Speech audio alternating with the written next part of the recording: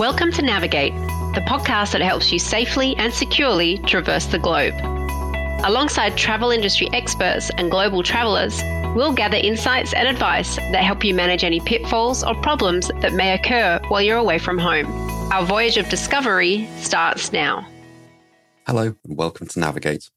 I'm your host, Alex Twiggs. I'm joined today by Frank Harrison, World Travel Protection's North American Regional Security Director. Frank has had a varied career ranging from the Canadian military through to mining operations and the not-for-profit sector. His work has taken him around the world, and he now finds himself back in Canada, where he's been with WTP since February this year. Welcome, Frank. Thank you, Alex, and for the kind greetings. Good morning from Canada, good afternoon in Europe, and good evening to everybody else. The World Health Organization declared the outbreak of COVID-19 and pandemic in March 2020, so we thought this would be a good opportunity to reflect on COVID 1 year on. As companies and employees rapidly adjusted to the new operating environment, we saw massive changes in how people worked and travelled. Those changes impacted people in different ways, and we wanted to explore some of the implications of these changes and consider what comes next.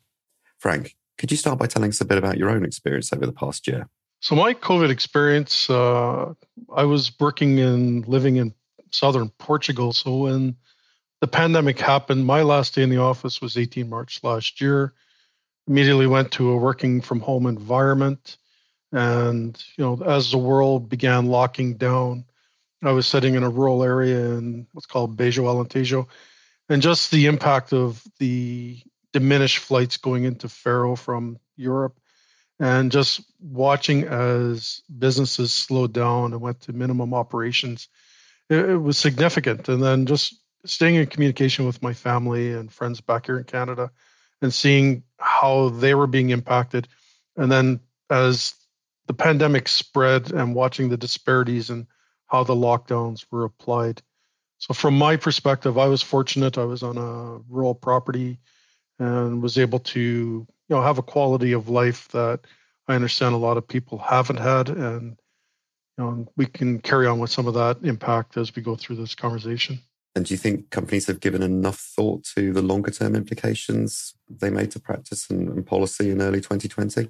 Some of the biggest dividing lines, to use the Portuguese example, the Portuguese government did a very quick pivot in April last year when the lockdowns were being recommended by the WHO, and they created a program called COVID Safe. And COVID Safe was focused on keeping tourism and small businesses open or alive during very restrictive lockdown periods. And from my experience living in that environment, it was very successful, and it allowed local communities to be able to go to those small shops and shop safely and to keep the economy going. The Portuguese government has the mindset that the small businesses are the powerhouse that will restart the economy.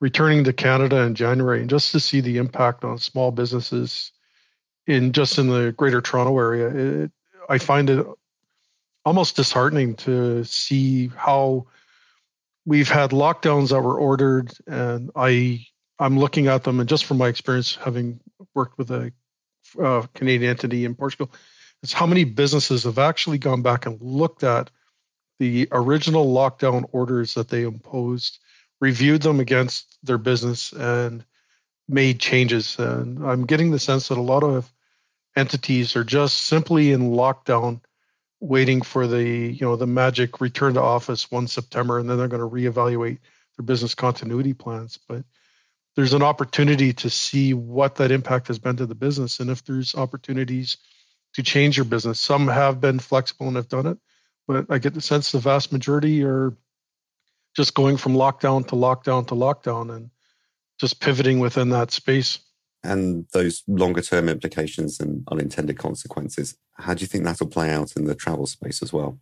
The problem I'm seeing, or the issue is, there's a lot of expectation for guidance from political leaders and a lot of expectation of guidance from different governing bodies. And in the absence of that, businesses and individuals aren't necessarily being proactive themselves. They're waiting to be told what it's going to look like on the other side of the pandemic. And, if we look at some of the forecasting that's been put forward, 2024, 2025, for recovery. And I think that guidance is a little flawed because we can carry on with that in the statement further. But in the absence of guidance, there's been very little effort to actually explore beyond lockdowns.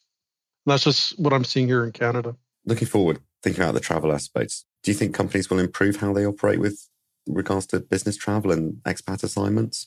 Well, it's interesting, and I'm hoping now as we're getting into the spring and into summer, I'm optimistic that businesses are actually going to look at what the impact has been from this past year and start developing some lessons learned and just look at, okay, this is what we've done for the past year, and here are the opportunities where we can actually get some growth or better impact our workforces, better impact our customer service delivery.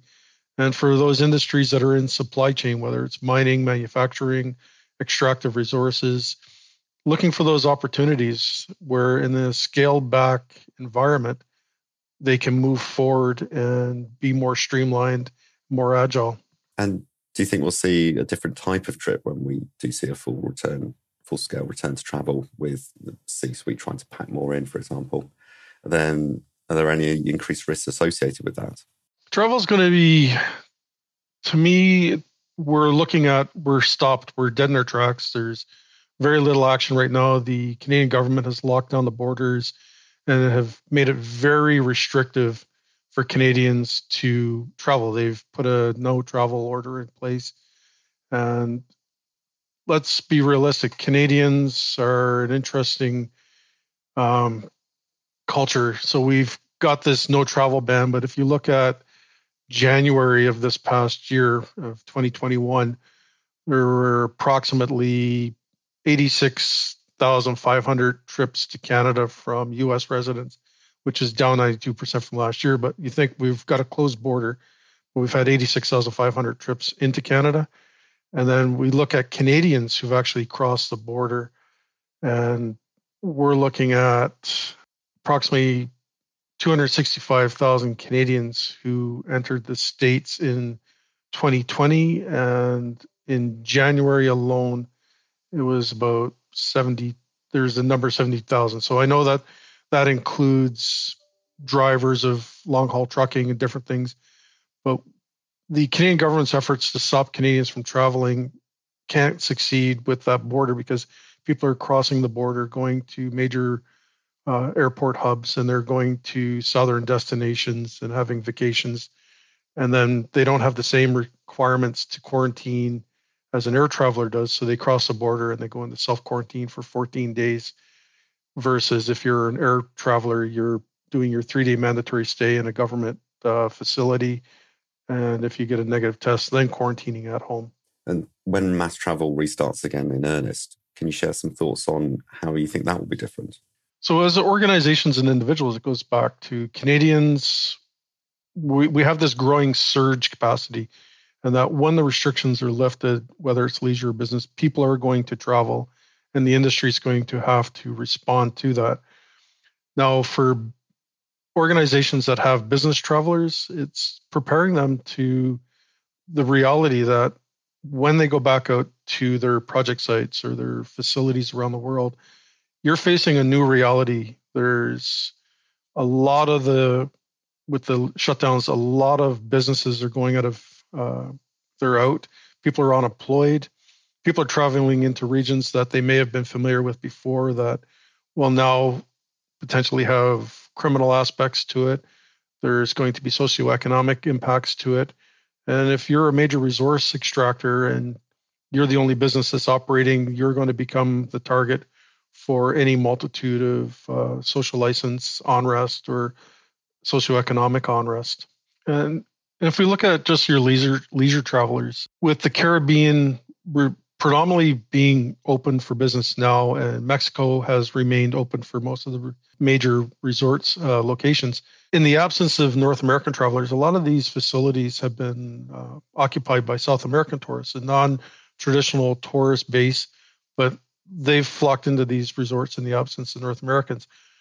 And when Canadians especially start traveling back to their favorite destinations, whether it's Mexico or somewhere in the Caribbean or the southern U.S., they're going to discover that the landscape has changed. They're entering something that's going to be new, whether it's the economic downturn or they're going to be faced with a whole new cultural aspect of tourism. And to quote Roger in his statement last week, our first travelers out, they're going to be pioneers, and some of them are going to be, those bold nomads that are going into a whole brave new world. And we're going to have to pay attention to what happens with the first outflow of passengers, because they're not going into what's normal anymore. For the corporate traveler, is there anything companies can do to prepare them better? And the same with the business travelers. You got these examples of these very seasoned expat travelers, travel all over the world, travel consistently to the same places. And then they're going to also be traveling into these new unknowns. And absolutely, they're going to need a mechanism to be able to measure that, because to them, I would put money that to a lot of these travelers, it's going to be disconcerting. Well, Frank, that seems like a good place to wrap up the discussion. Thank you so much for your time, and thank you everyone for listening. We look forward to you joining us on the next episode of Navigate. Thank you for listening to this episode of Navigate, the World Travel Protection podcast that steers you in the right direction, helping you explore the world safely.